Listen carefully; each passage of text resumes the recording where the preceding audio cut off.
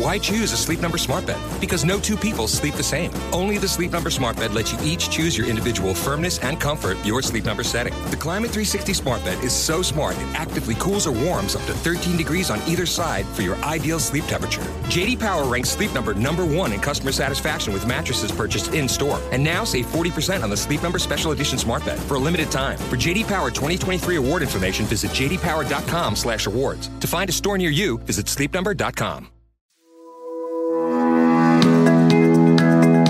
Hello, and welcome to the Parentologist Podcast. I am your host, Dr. Kim.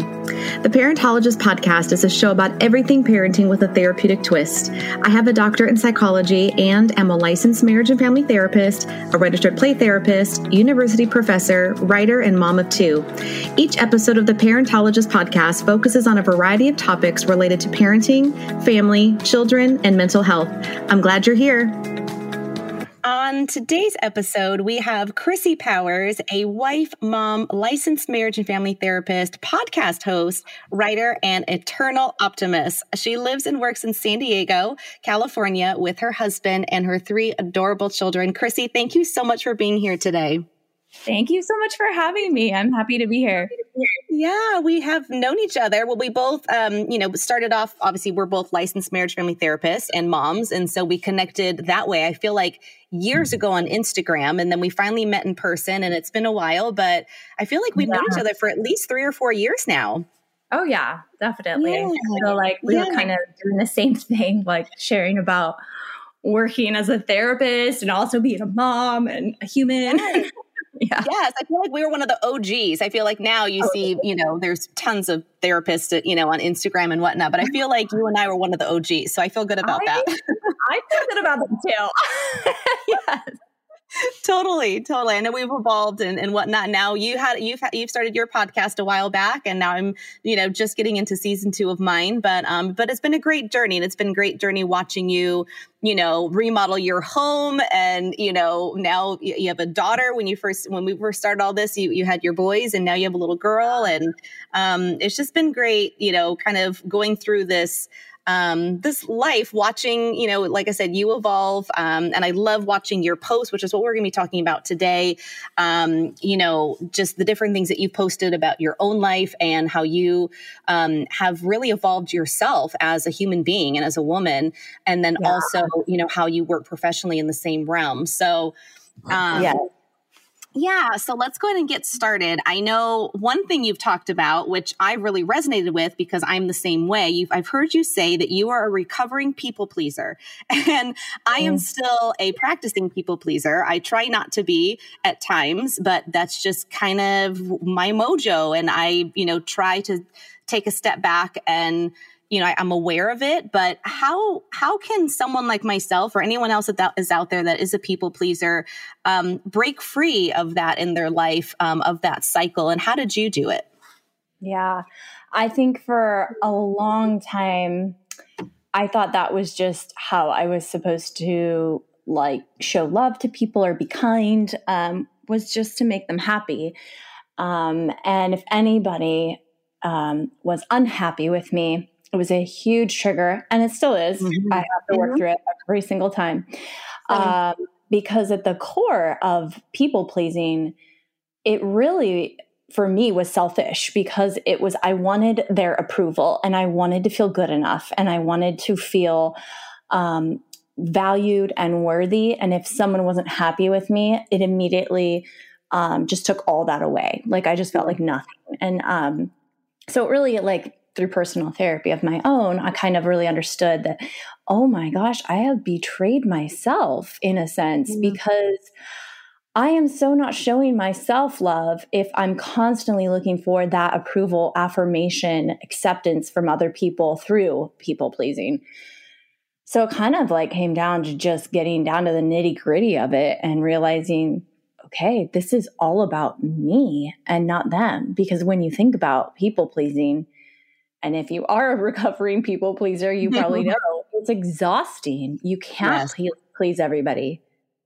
So, Yeah. And I definitely feel like just my own age and maturity, and maybe just my personal journey of maturity, has helped that. I know I was a lot worse when I was younger. Anytime any type of rejection came my way, or abandonment, especially if there was a breakup between a relationship, or whether it was just like one of my best friends who was best friends with me in middle school, and all of a sudden we went into high school and she ignored me and wouldn't talk to me anymore. I mean, I was devastated. I took those things really personally.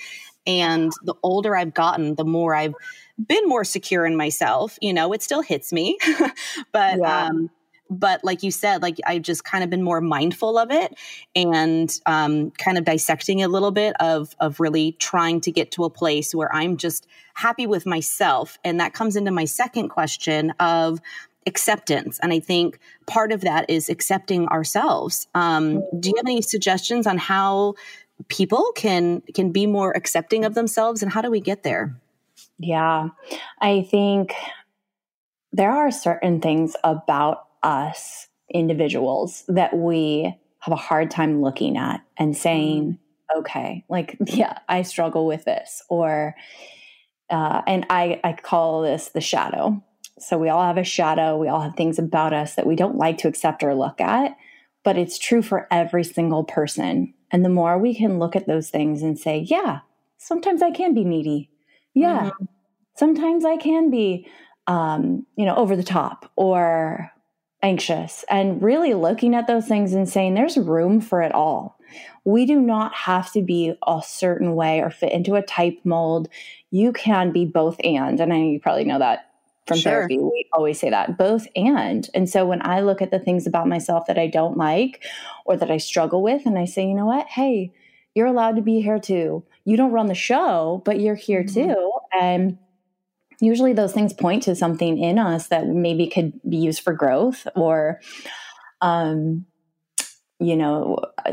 it's just, we're human. So when I look at the things I don't like about myself that I have a hard time accepting, that's usually where I go, is like, how do I make room for it? And one of my favorite tools is called radical acceptance, where if you're struggling with anything, depression, sadness, grief, anxiety, it's counterintuitive, but the more you look at it and say, all right, I see you, you're here. You can be on my bus. So everybody's driving a bus in life. And yes, I love that. When you're driving your bus and you have rowdy passengers on your bus and they're screaming at you, and the more you fight with them and engage with them, the more your bus veers off the road, not towards your goals. So I always say to my clients, like, just imagine, that you're recognizing when, anxiety is on your bus and she's trying to take the wheel, and you just say, I see you, anxiety. You're here. Okay. You're going to be here no matter what. So be here, but you can't sit in the driver's seat, and you cannot sit next to me. I'm driving. And that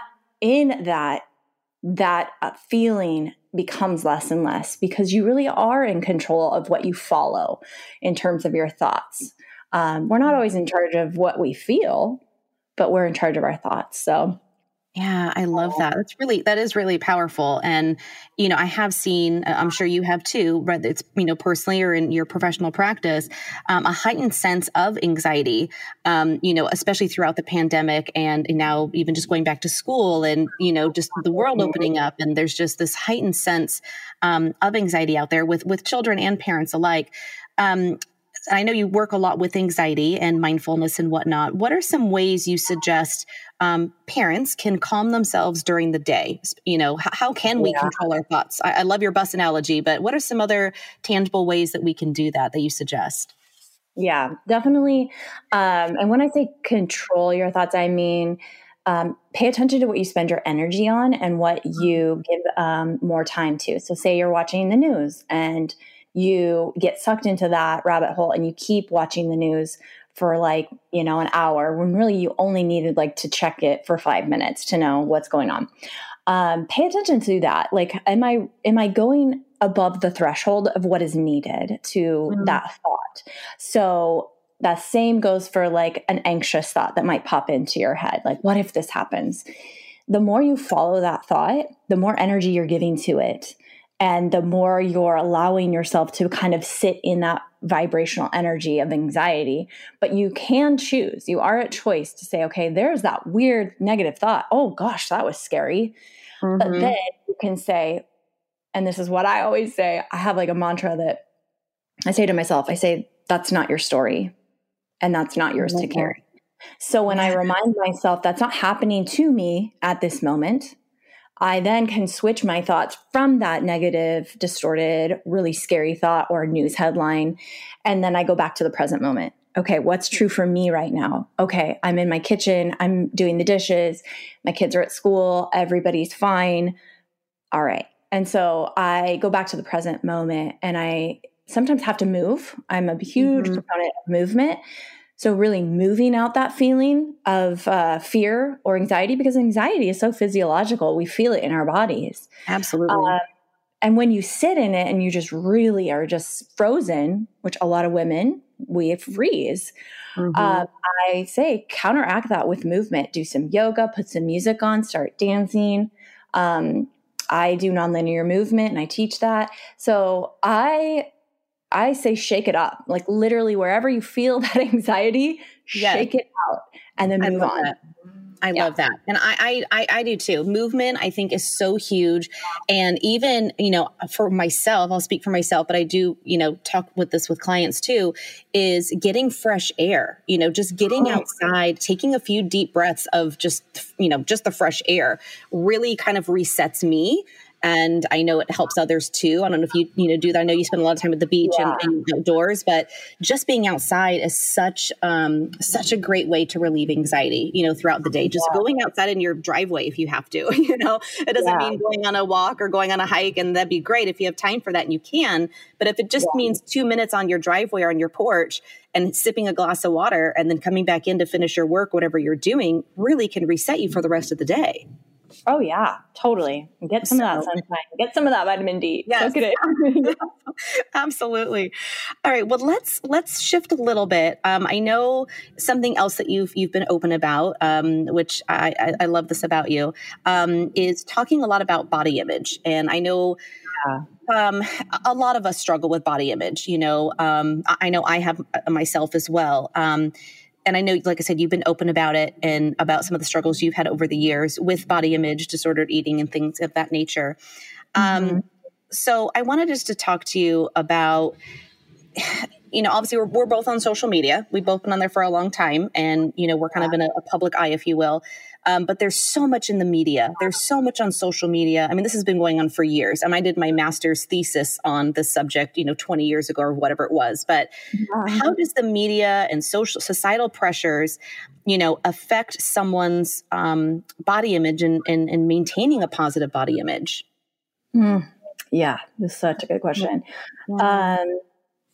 Social media is interesting because it's allowed the conversation to open up about what is body image, how does it get cultivated in a human?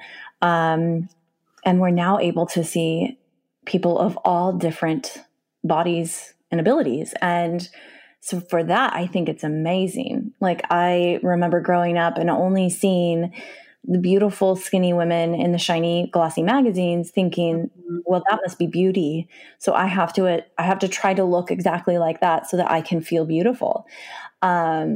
And now I'm so happy that it has expanded, and we have now women of all shapes and sizes in those beautiful glossy magazines. Because it truly, for me personally, transformed the way that I view beauty. I now see a beautiful woman that's maybe fuller figured, and I'm like, gosh, she's beautiful. Where maybe when I was a teenager, I would say, oh, like, why is she in that magazine? Which I'm like, that's just to me so sad that was the conditioning that we had in the 90s and early 2000s. But on the flip side, social media is a constant comparison game where we're looking at everybody's lives and highlight reels and thinking that that's real life. And it's not. So it still exists. There's filters and there's so many different editing things that, make someone look a certain way. So you have to be careful with what we ingest, and even how we process body image, because I know that that's become a thing to share about on social media. I share about it too. But it's almost like we are telling women one more thing to do. You have to love yourself. But we don't often say how.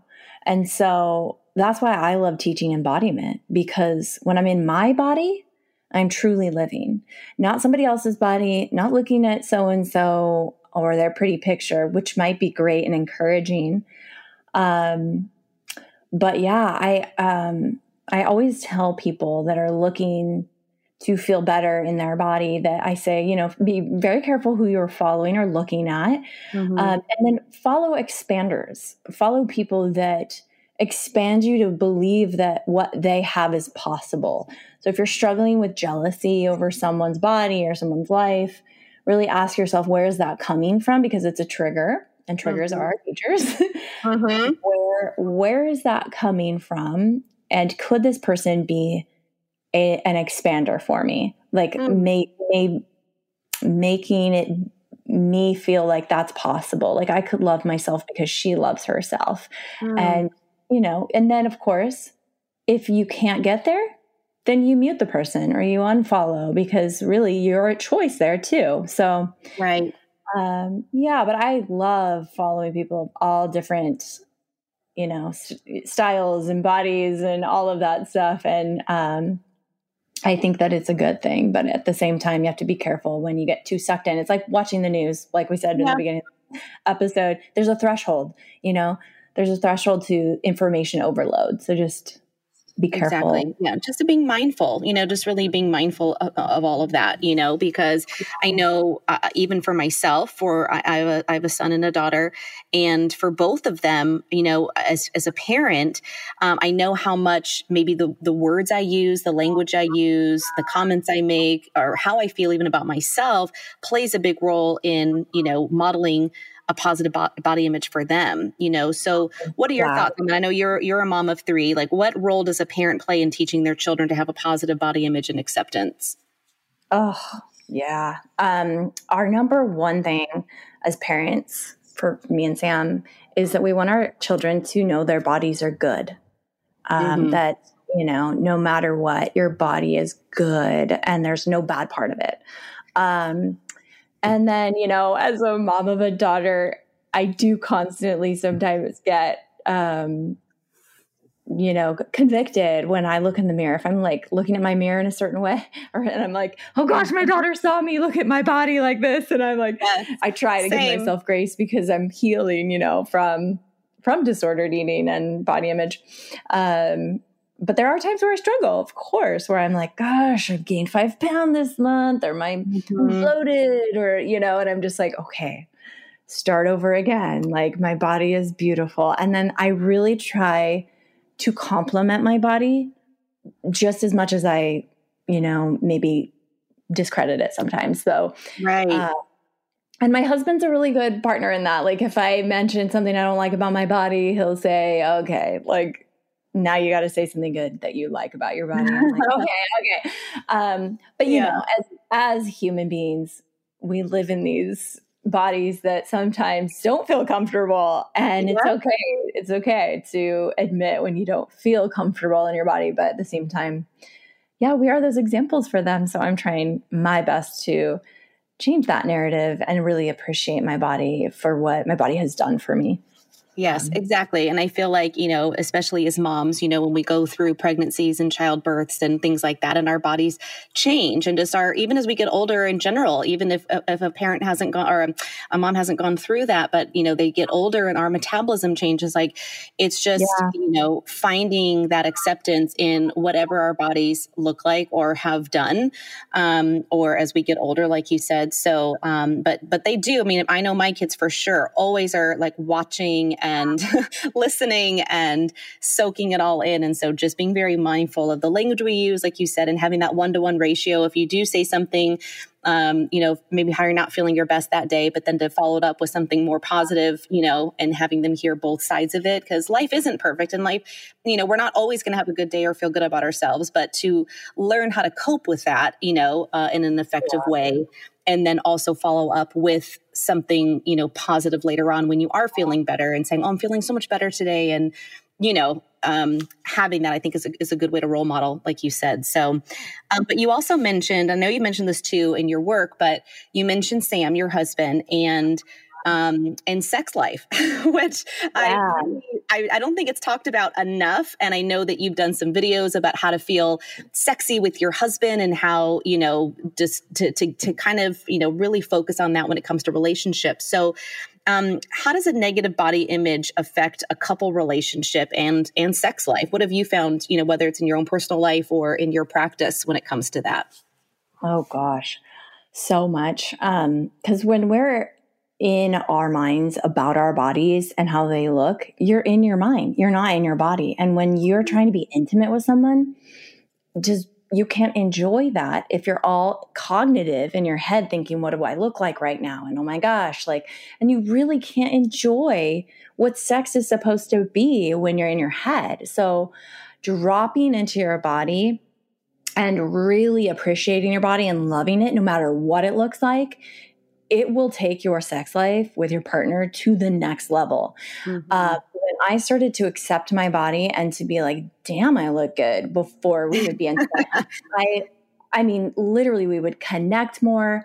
I would be like, this is what it's supposed to be like. Finally, I'm writing. It's kind of sad. It took me like 30 something years to get to that point. But I'm also so happy because I'm like, oh gosh, you've been married a certain amount of time and you're like, okay, this must be it. And it's not. Right. Your marriage can get better. Your relationship with your body can get better.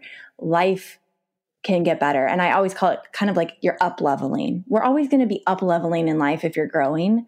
So for me, appreciating my body and being in my body, not in my mind, has helped me to up level to the next level in my relationship, in my intimacy with myself and my partner.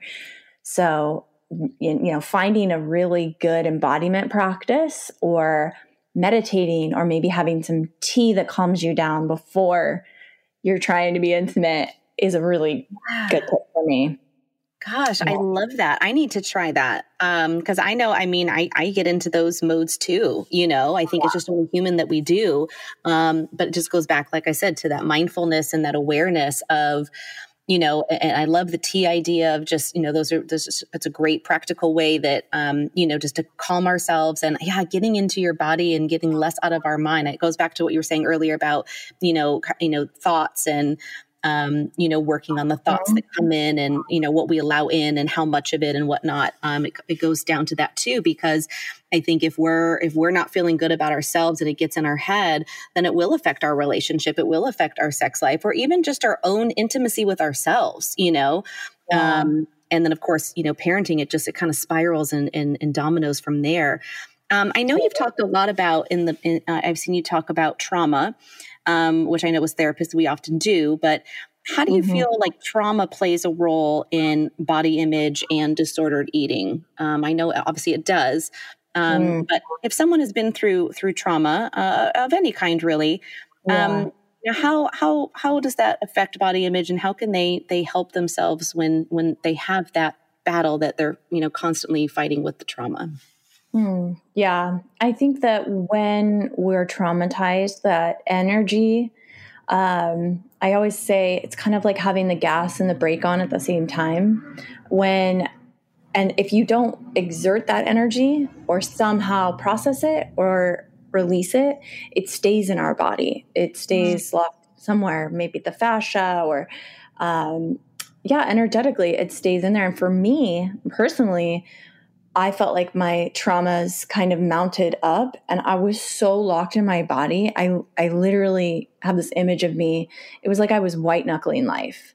And so during that time of my life, I was not a fun person to be around. And I couldn't enjoy being in my body because I was constantly just fighting her. I was fighting her for feeling like anxious all the time or, the last thing I probably wanted to do was be intimate with my partner because I just was exhausted from fighting life, it felt like, and always feeling like the other shoe was going to fall. So I know that if you've ever had PTSD Where trauma, it kind of feels like that. You're frozen and stuck back where that trauma happened. So that's why I say, like, go talk about it, go get help, and don't compare your trauma. Do not say, well, I wasn't killed, or it was just a little fender bender, or, the results came back fine or whatever. But if you felt that in the moment that your life was threatened, or the life of someone you love, or you actually felt like, even reading the news can be traumatizing these days, because if you read it in the way that it feels activating to your body doesn't know the difference. It's as if you are living through that. So that's why I say, don't compare your trauma, and everybody has trauma. So go talk to somebody about it, go process it. Or if you can't do that, then go out and move it out. Go for a walk or a run and get your mind back in the present moment. Because it does lock you. It does feel like you're locked up in that trauma, and that takes more of the energy than actually really living. Yes, exactly. And I do. I mean, people, would, like you said, with the comparison, like, oh, it was a small trauma versus a big trauma. Trauma's trauma. Like, if you have trauma, it's trauma, And I think, you mentioned that I feel like this year, just with everything during the pandemic and just our lives being all flipped upside down, that, I mean, obviously there's many more other traumas out there, but just in general, I feel like we've all kind of been through a collective trauma in this last year, and just trying to get through that. And like I said, the heightened anxiety and things like that. What are some signs and symptoms of someone, who may need to maybe get more professional help when it comes to, I don't feel really good about my body, and they might have a more negative body image, but then when does it cross the line or cross to the other side of having an eating disorder? How does someone know, like, what are some signs and symptoms that they actually might have some disordered eating that they might need to get some professional help for? Yeah, if it's affecting your relationship, if it's affecting your work life. For me, I felt like I was just like in a trap. I could not get out of thinking about what I was going to eat next, or what I ate before, or did I burn off those calories enough? So it was very much, my whole world revolved around food and exercise. So, I knew, this was back in my 20s, but it consumed me, and I honestly felt trapped. And it started off very simple. It started off very, non-threatening, with just a little diet. Oh, I want to lose 15 pounds. Like in college, it was the freshman year. And then I found so much safety in that control, and it became my identity. So what we focus on, how much it takes up of our energy. Obviously, if you lose your period, and things like that, those are really big signs that you need to go get help. And what was really hard back in the early 2000s when I was struggling with mine was I had lost my period for years, and doctors just told me, oh, you're fine, you're healthy, you're just running too much, so here's some progesterone. When really I was like crying out for help, but everybody, that institute didn't really know. I think we're probably better now recognizing when women need help. But if you feel like there are food rules, that's also a sign. There's no food off limits, like food is food, and we should be able to love our life and enjoy it. And if you're finding that you're, really being rigid or using food to fulfill a need, which I've been on that end of the spectrum as well. Eating disorders tend to go that way. That's also a sign. Like when I was lonely, I used to just eat and fill myself with something because I was looking for something to fill that deep sense of loneliness and sadness, when really I should have just felt it. I should, and I mean, shoulda, coulda, woulda. I always say, don't shit on yourself. Yeah, exactly. Here I am doing it. It was such a growing journey for me. It led me to where I am today. So I don't regret where I am, but I'm so glad I got help when I did, because when I first started out counseling, worked in an eating disorder center and saw women that were in their 40s and 50s that said to the younger girls that were there, please change now, because when you're my age, this is so hard. And I was like, oh, that just broke my heart because, we get so entrenched into habits and patterns. So yeah, I kind of went on a tangent there, but those are sort of the symptoms and the red flags that I see when we start to live according to food rules and things like that. And we're really not paying attention to our body and what our body wants. Yeah, exactly. And I know you're not the only one that has struggled. I know I've struggled in the past, and I know there's many more out there, like you said, that do. And so I encourage anyone that's listening today that is struggling, with, let's say, a negative body image, or possibly thinking that they may have an eating disorder. I would love for them to get some help. I'll put some resources up so, they can have easy access to that. But speaking of resources, we're almost out of time, but I know you have a 6-step online course called Create Your Calm, where others can learn about how to identify their trauma and manage anxiety. Where can they find more about that and find more about you? Yeah.